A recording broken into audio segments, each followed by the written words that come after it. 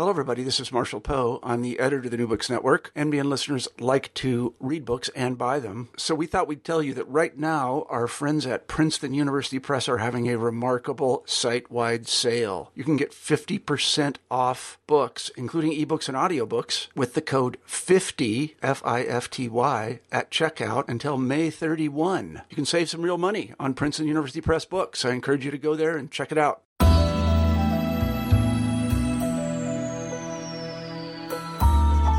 Hello, and welcome to New Books in Public Policy. I am Tevye Troy, your host. Each week, we take a new book that looks at a pressing policy question and talk to the author.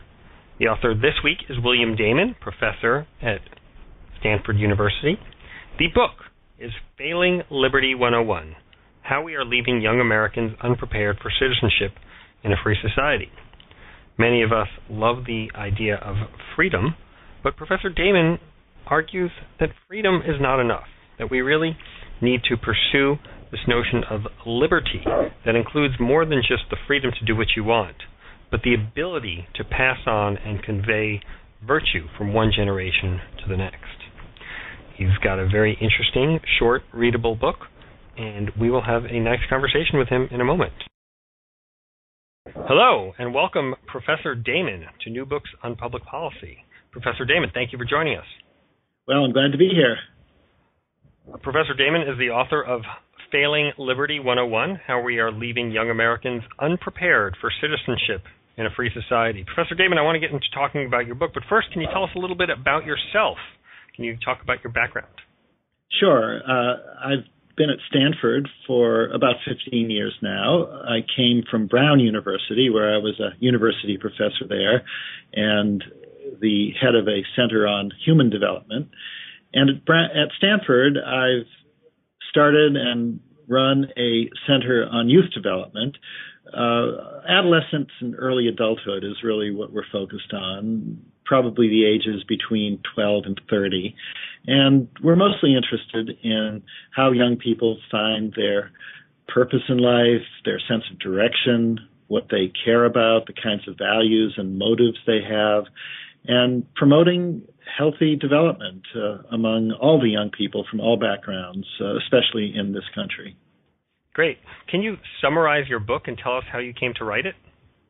Sure. Failing Liberty is a book about civic purpose, about the dimension of life that has to do with contributions to society, to community, to the political world, the interest in being part of a democracy and perhaps even taking a leadership role. And the reason I wrote the book is because I'm very concerned about how well we're preparing young people for their roles as American citizens in the future. My concern came out of a previous long piece of work that I did with my students and staff on how young people find purpose in life generally. In other words, how they figure out what they want to do with their lives, what kind of jobs they want to have, what they want to accomplish in the world, why they want to accomplish it. And of all the sources of purpose that we saw young people becoming interested in, which includes work, career, family, starting a family, building a family, in some cases among some young people, faith, serving God. Of all those sources of purpose, the idea of contributing to the country, of assuming citizenship or civic leadership, running for office, that kind of civic concerns came in dead last. That was the last set of aspirations that young people in our time have. And even as a citizen of this country myself, I was pretty concerned about this because, as I'm sure you know, our democracy depends on the participation of as many citizens as possible. And looking to the future, all of the privileges and important advantages that we have in American society that come from our tradition of liberty, of citizens having a voice in their country, all of those are precious legacies that we have that need to be preserved and even improved. And that's not going to happen in the future unless enough young people are motivated enough to devote themselves to these things. Professor, presumably there are other reasons why people might not want to participate in the governing process. I mean, you look at someone like Mitch Daniels, who chose not to run for president because he didn't want his family to undergo the scrutiny. And there are constant examples of people who come to Washington and get hounded out of town by the press or the or congressional investigations or whatever. So it's a constant issue that serving in public life in the 24/7 media cycle in the age of the internet is unpleasant. Why do you say it's about lack of preparation and not this other unpleasantness? Well, the unpleasantness itself is part of the preparation. Unfortunately, it's a part of a mispreparation, meaning that there is a lot of cynicism in the media and filtering right down through the schools and in the world that the young people are absorbing. Cynicism about the value of politics, and this we pick up in the interviews we do with young people. My book is full of quotes of youngsters saying things like, "Oh, the system is rigged. Nobody would ever listen to me anyway. Politicians are just a bunch of corrupt fools. Why would I want to be one of them?" And of course, you can always find instances where this is true. And as you said, it's a tough slog these days to especially run for president.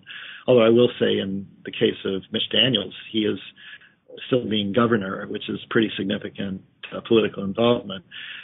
And we're not, of course, aspiring to have every young person run for president, but we do hope that they'll get interested enough that they'll take part in voting, that they'll become informed, that they'll do things like write letters or emails to their congressperson, and in general, that they'll be an active part of their society. And I think that no matter how difficult it is, and even though there are a lot of cases of people in our political system not acting right, that if you give up on the idea that the society is, if you start thinking the society is so corrupt it's not even worth contributing to, you really leave the running of the country over to the very, very few people who are power hungry. That's how despotism arises, when most ordinary good people step back and let someone else do it. And we certainly don't want to let the next generation grow up in that kind of a mode. We want to have them try to make the system better and recognize the flaws, recognize the challenges, but have enough hope and enough belief in the system that they'll do their part. Other than this unwillingness to participate, how else would you say this lack of preparation for citizenship, which is something you write a lot about in the book, how else does it manifest? Well, one thing is just ignorance of some of the essential things that young people need to know if they're going to operate within the American system.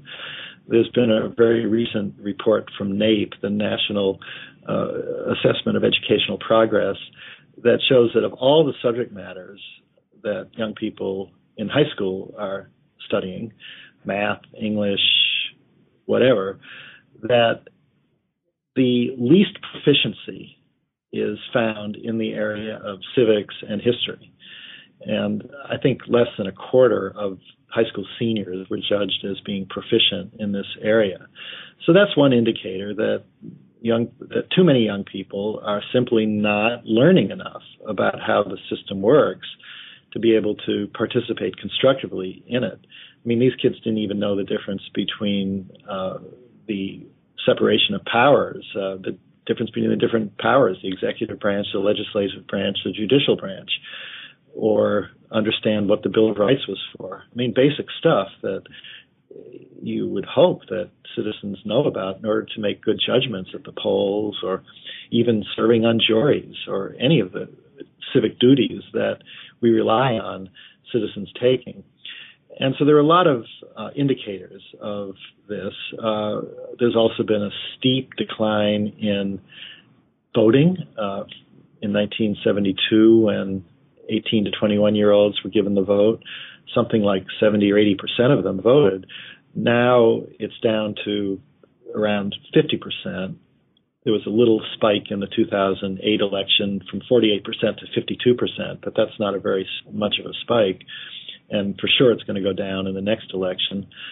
So all of these indicators are evidence of, number one, a lack of understanding and knowledge, and number two, a lack of enough interest to actually devote some time, effort, and energy to doing your civic duty and helping run the country, which is, in a democracy, what citizens need to do unless they want to give up the whole show to some dictator. Yeah, I'm glad you listed out the three elements of the separation of powers, because otherwise I might have had to test you on them. So thank you for coming up with that.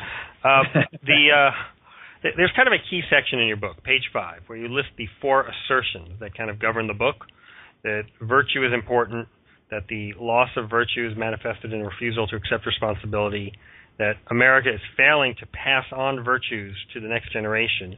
And then here's kind of the kicker line: unless we fix this, it will lead to despotism. Now, that sounds pretty stark, the lead to despotism. I know Americans don't like despotism at all. But can you talk a little bit about, do you think I've accurately characterized what you're trying to say in the book? And do you think the word despotism is too strong?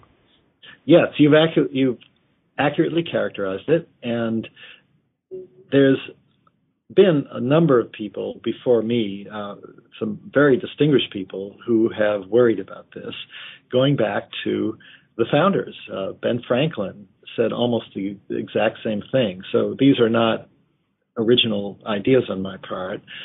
It's well known that if people in a society do not act responsibly, if they need to be controlled by external means, meaning that they don't have the virtue to, number one, control their own impulses, but number two, the virtue to devote themselves to improving the society and a lot of other people. It's well known that in those societies, for sure, some strongman, some external force will step in and do the job for the citizens of that society. That's what despotism is. It's when there's a vacuum and somebody who is power hungry and enjoys controlling things steps in and tells everyone what to do, because the citizens themselves are not doing it for themselves. So the relationship between liberty and virtue is a long-standing relationship that's been understood by virtually every political theorist and statesperson who has understood the workings of democracy and cares about liberty. In fact, I have quotes in the book from each of the founders, all of whom were very dedicated to educating young people for the kind of virtue that's needed in order to preserve liberty in society. You mention this concept of liberty frequently throughout the book, and I think it's important to note that liberty does not equal freedom. Right? Liberty and freedom are distinctive. Can you explain the difference between them and why that's important? Yes, I'm glad you asked that, because I think that's one of the areas that there's been a lot of confusion, and where, again, kids aren't born knowing this. They need to be taught this, and they need to understand it, and I think not enough people do. Freedom really means autonomy and letting loose all of the systems of control, the boundaries on behavior. And some kinds of freedom are important, freedom of expression, freedom of religion, and those kinds of freedoms have to do with political liberty. And they come about because the society is organized in a way that prevents a government or prevents any force from interfering with a person's own pursuit of their own conscience. That's a very important part of liberty. And that's what liberty means. That's what political liberty means. Freedom can range all over the place. It could include political liberty, but it could be freedom from your standards, freedom to run wild through the streets, freedom to drink yourself into oblivion.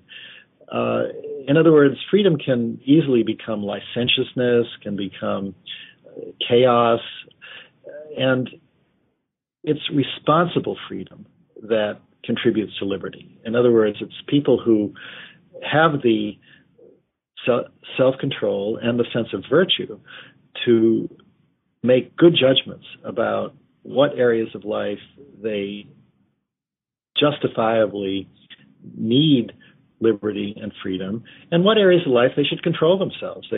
That's part of growing up, is self-discipline, developing a work ethic, not feeling free to sleep all day or to go to movies all day when you should be at work, and on, all the other millions of examples of ways in which we need to control some of the baser parts of our own instincts. And that's why freedom itself is not ultimately a virtue. Freedom itself is something that has advantages and very important role to play in life, but under a system of self-control. And as I said, it has to be responsible and it has to be virtuous. And that's why in my book I use the word liberty, because what I'm really concerned about is political freedom, political liberty, which is right at the heart of the American tradition. Let's talk about this, some of the problems of freedom gone a little too far. You talk in the book about how 37% of births are out of wedlock, out of non-married relationships these days. And some might say that that's just an economic problem, right? It's harder to be successful in life if you come from a one-parent family. Those children are more likely to be on welfare, less likely to go to college, et cetera. Why do you think that's a cultural problem, and how does that manifest?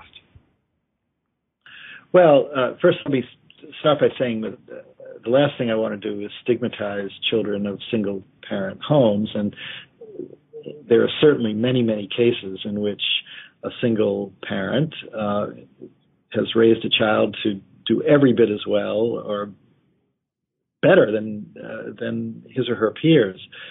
So a child born in a single parent family is not doomed to failure, but the probabilities are against, let me put it this way, the probabilities are more in favor of a two-parent home because there is simply more of a support system there. And it's a lot harder, not just economically, but in terms of child raising. It's just harder for a parent to do it alone. So it is a social concern when a huge number of people in the population, increasing numbers of people in the population, find themselves in the position of having to raise children by themselves. It is an economic problem, and there are economic advantages that are important in growing up. Access to good schools, access to books, and even good clothes and sports, and all of those things come from economic advantages. But there's also simply the amount of time that you have to spend giving guidance to your child, and having two parents who are committed to the child and able to squeeze that into their work lives is an advantage for a child. And the data that I cite, for the first time in history, in the current year, we're going to be at a point where fewer than half of our adult population is married. And as you said, well over a third of children now are raised in single-family homes. And in a normative sense, as I said, many of those kids are going to turn out just fine. But in a normative sense, it's risky. And a lot of the kids are not going to do well. And if we're looking for a society where people are able to contribute and learn good values and learn not just academic skills, but a sense of caring and devotion to society and contributing, they're able to contribute to society, it's going to be a healthier, stronger society if you have more children raised in a situation that gives them the best shot, the best odds at learning all of the things that they need to learn, ranging from the academic to the social to the moral to the civic. You're certainly right that being born in a single-parent home or growing up in a single-parent home doesn't guarantee anything or presuppose anything. Two of our last three presidents, if you think about it, were raised in largely single-parent environments, both Presidents Barack Obama and Bill Clinton.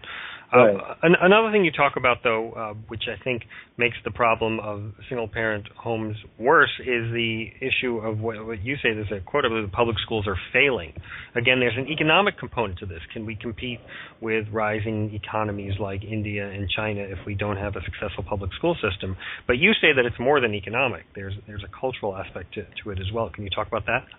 Right, and you make a very good point that it's one thing to raise a child in a single-parent home where there are a lot of social supports in the community, and especially in the school system. If the teachers are able to step in, give the child some guidance, spend extra time with the child, and by the way, if the neighbors can as well, if you live in that kind of society, you have a lot more support, and that makes it less risky to raise a child in a single-parent family. But unfortunately, our society has drifted away from all of those things.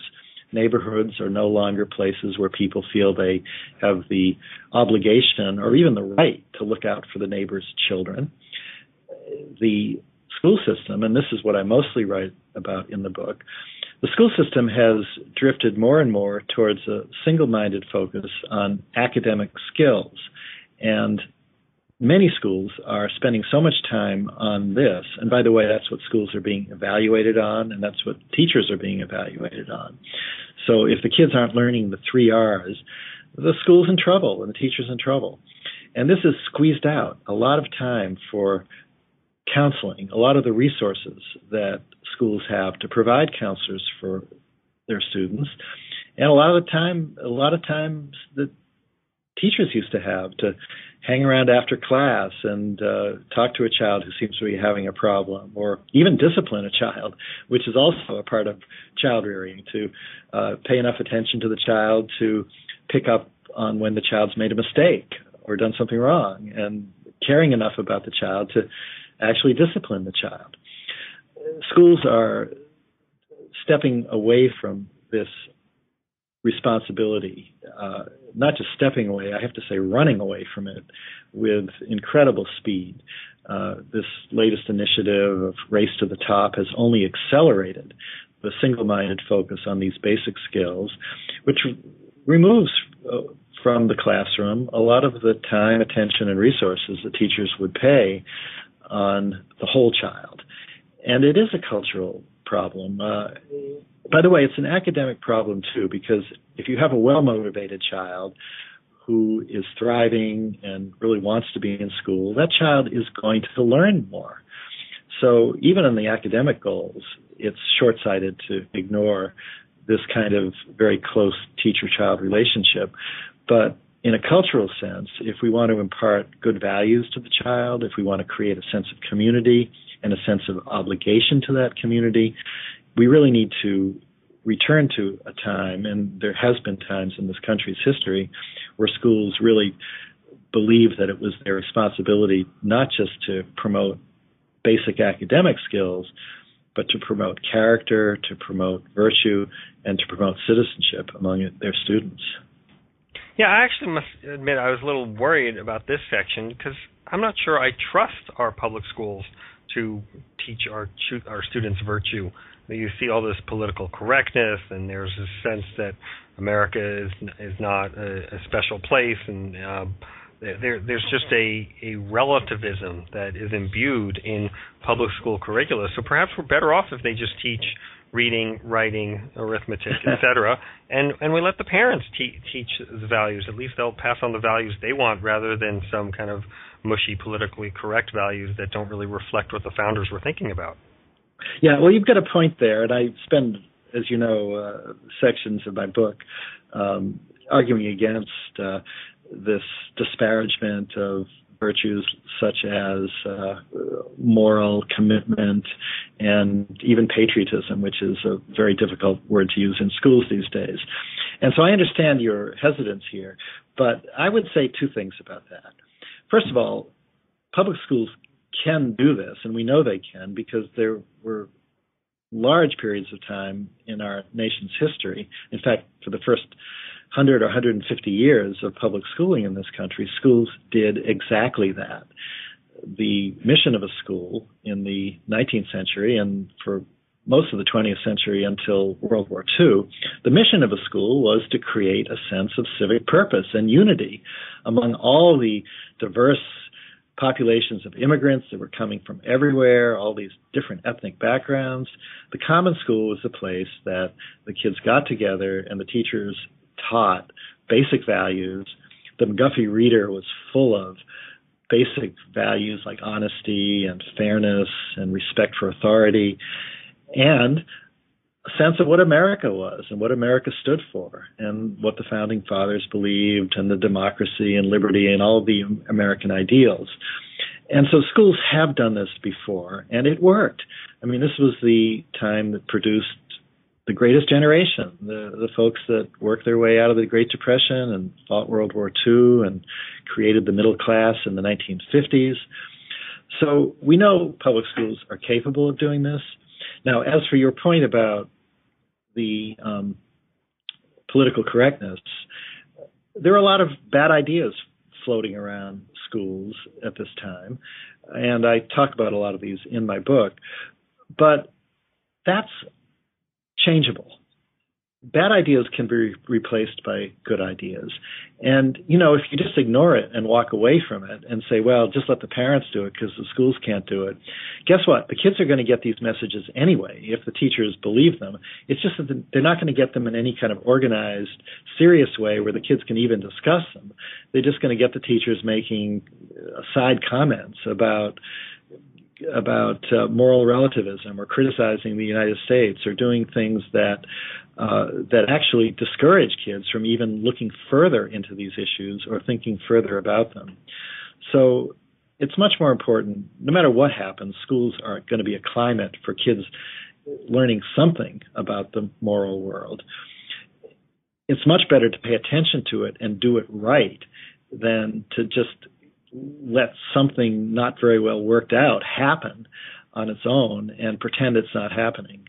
That's really just burying our heads in the sand. It's time for us to return to the great period in American education where schools took on this challenge seriously and did it well. Let me raise another challenge, and I really must emphasize that I'm not hostile to the argument in your book. I just found the book very provocative and really brought up a lot of questions in my own mind. When I was reading the book, it really made me think of a great book from a couple of years ago that I don't think got nearly the attention it deserved, which was Hard America, Soft America by Michael Barone. And what Barone said is that our public schools are really not creating great, virtuous citizens and that they're not preparing students for the world. But after people graduate from high school, he said we have the worst 18-year-olds in the world, Americans do.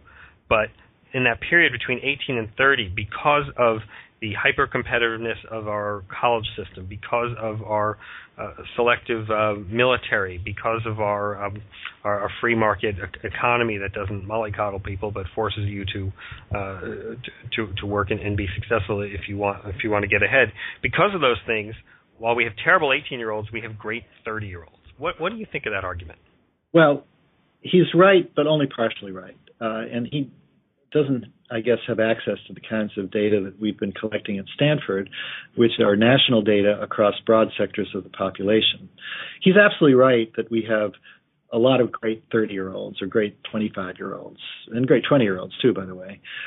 But the numbers that we have, that we come up with in our research, at least until the mid-20s, shows that about 1 out of 5 of young people are thriving, on track, full of purpose, well-directed, and learning what they need to learn to not only be competitive, but to excel. And that's great. And those kids exist. There's no question about it. And I'm sure Barone sees a lot of them. I think he's at Harvard. And so, you know, the sample that he's looking at are going to be somewhat unrepresentative, but certainly in line with what he's talking about. However, in our research, we find that about 75 or 80% of the young people in this age range are either still looking for direction, so they haven't figured things out yet. And by the way, a lot of the 30-year-olds we interview or study have already had maybe 14 jobs, and I'm not exaggerating. They're drifting around from one thing to another. They haven't found something they're dedicated to, and they haven't really picked up the skills that they need to truly be competitive.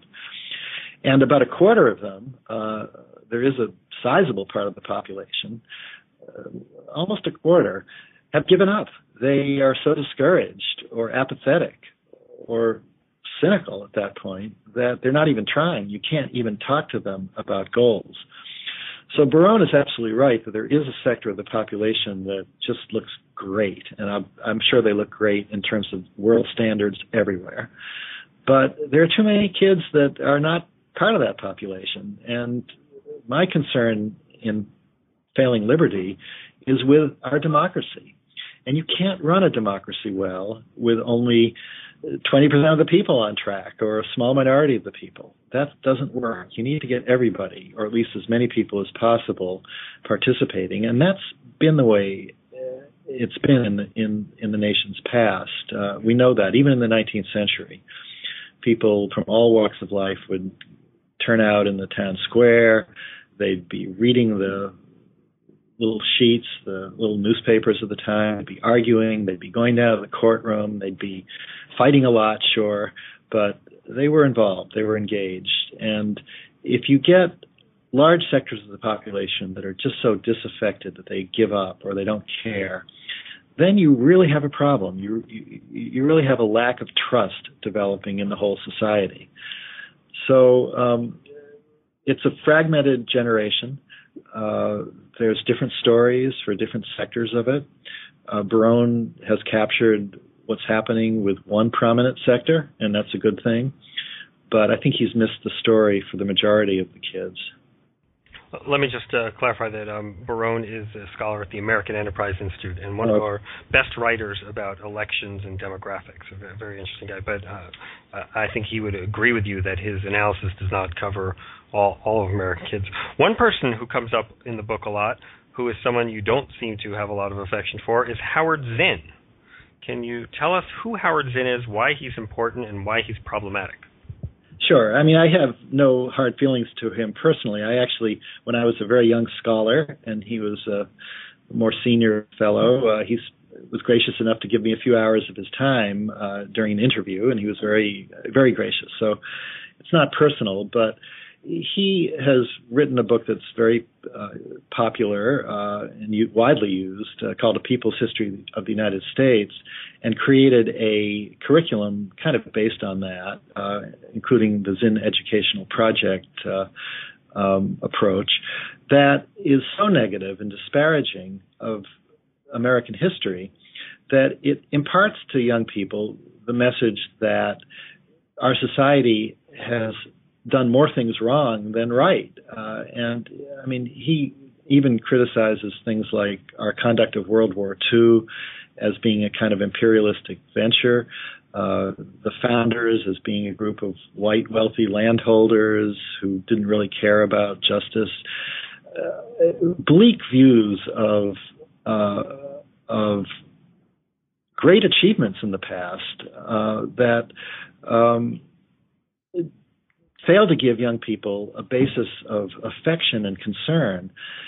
And let me say this, that first of all, I applaud any effort to teach the whole story of American history to students, including the warts and the mistakes and the wrong things that were done, and foster critical thinking. That's all part of being a good citizen in a democracy.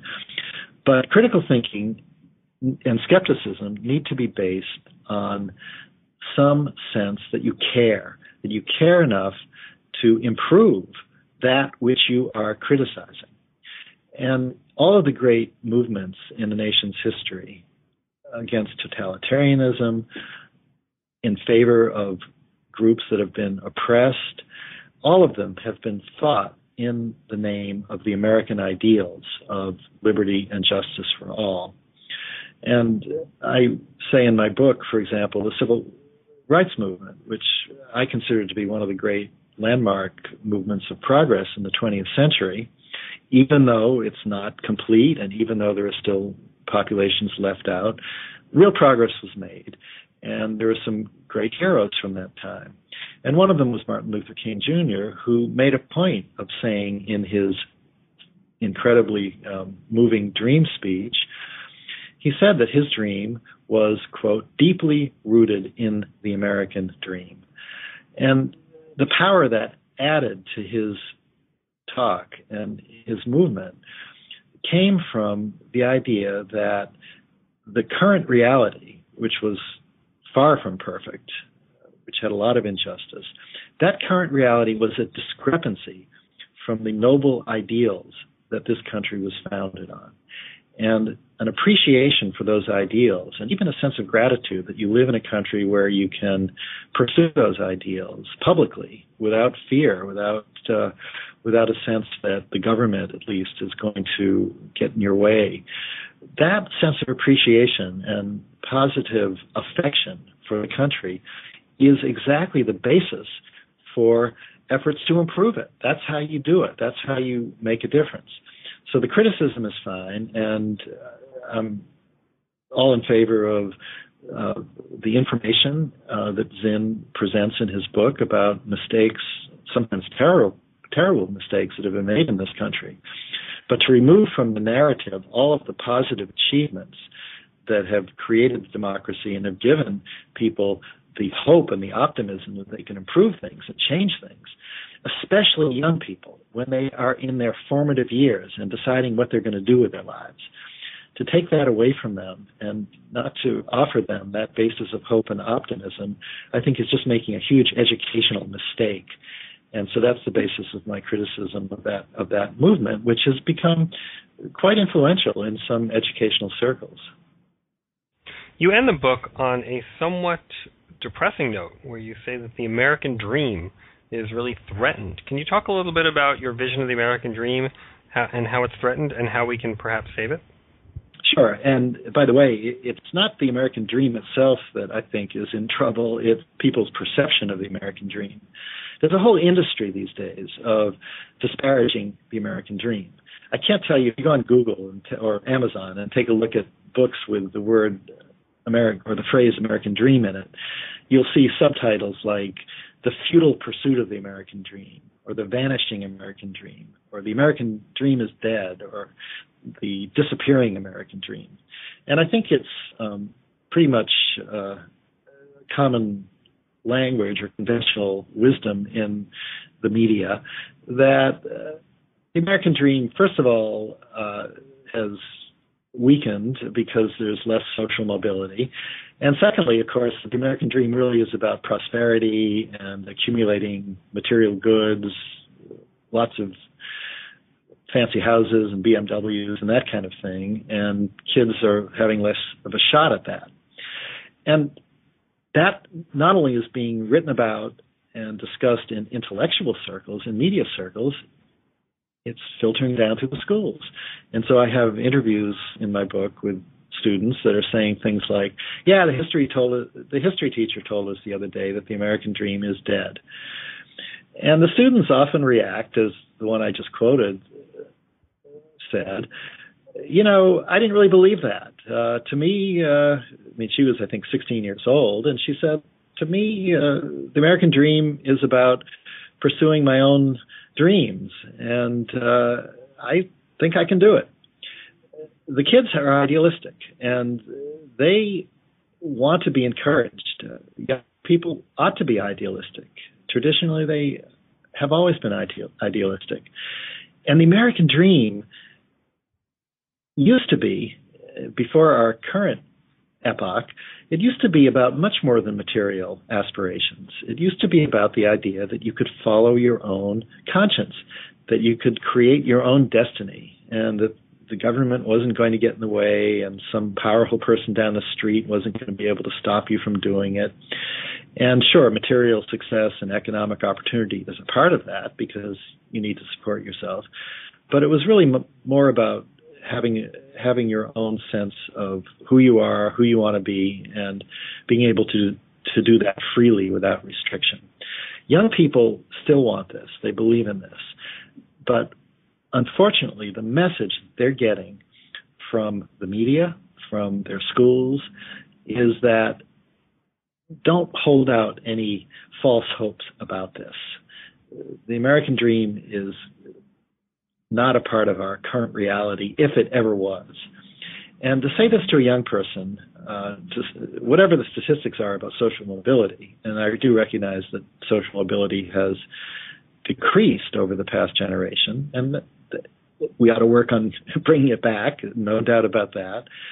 But to say to a young person that you don't have any hope of advancement or following your dreams is, I can't imagine a more miseducative thing to say.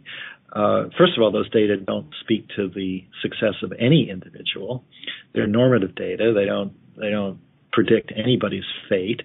And young people, it's a self-fulfilling prophecy. Young people who believe they will succeed and get ahead and achieve their dreams are much more likely to do that than young people who think they don't have a chance. So I offer a call in my book to bring back a belief in the American dream, and to the extent that it's hard to reach for some young people or some groups, let's work harder at making it available to everybody, but certainly to hold out hope to young people and to also talk to them about traditionally how America has been a land of opportunity. It's stood for that, and that's in accord with the great American ideals of liberty, democracy, the pursuit of happiness, all of these things that our country was built on that make America much more than a geographical place, but make it into a land of promise that people really all over the world want to come to. And unfortunately, in our own society and our own schools, maybe we've gotten somewhat complacent and have given up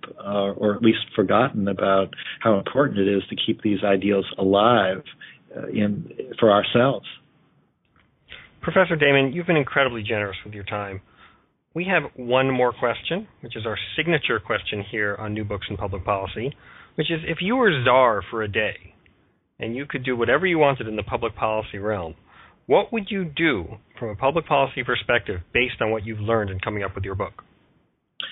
You know, I'm a big believer in the power of ideas and not regulation laws forcing people to do anything, rather inspiring people.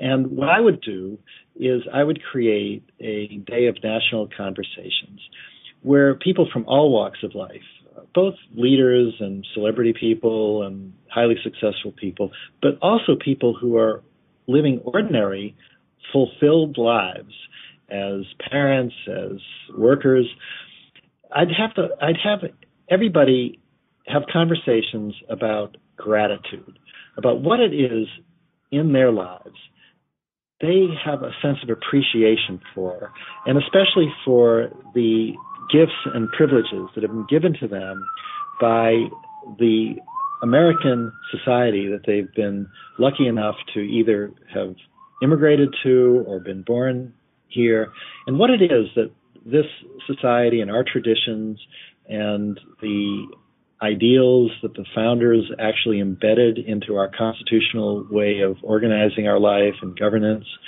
what it is that they've been able to profit from in achieving their own dreams and what the American dream has meant to them. And I would create a forum, a national conversation which would have local components, which would have nationwide components, where people simply expressed gratitude and expressed their hopes for ways that future generations might also benefit from these same privileges and maybe extend them and expand them and make these privileges more available to groups in the population that may have had a harder time benefiting from them. The book is Failing Liberty 101, How We Are Leaving Young Americans Unprepared for Citizenship in a Free Society. We've been privileged to have the author, William Damon, on the line. Professor Damon, thank you for joining us. Thank you. I enjoyed it. You've been listening to an interview with Professor William Damon, the author of Failing Liberty 101, How We Are Leaving Young Americans Unprepared for Citizenship in a Free Society. The book is from Hoover Institution Press, and as you heard in the interview, Professor Damon has some very strong views about how we are to pass on the American dream and this notion of liberty from one generation to another generation in America, in which this is an increasing challenge and is harder and harder to pass on the ideals of our founding fathers from one group of Americans to the next. Thank you for joining us on New Books in Public Policy. I am your host, Tevi Troy, and until next time, keep reading, everyone.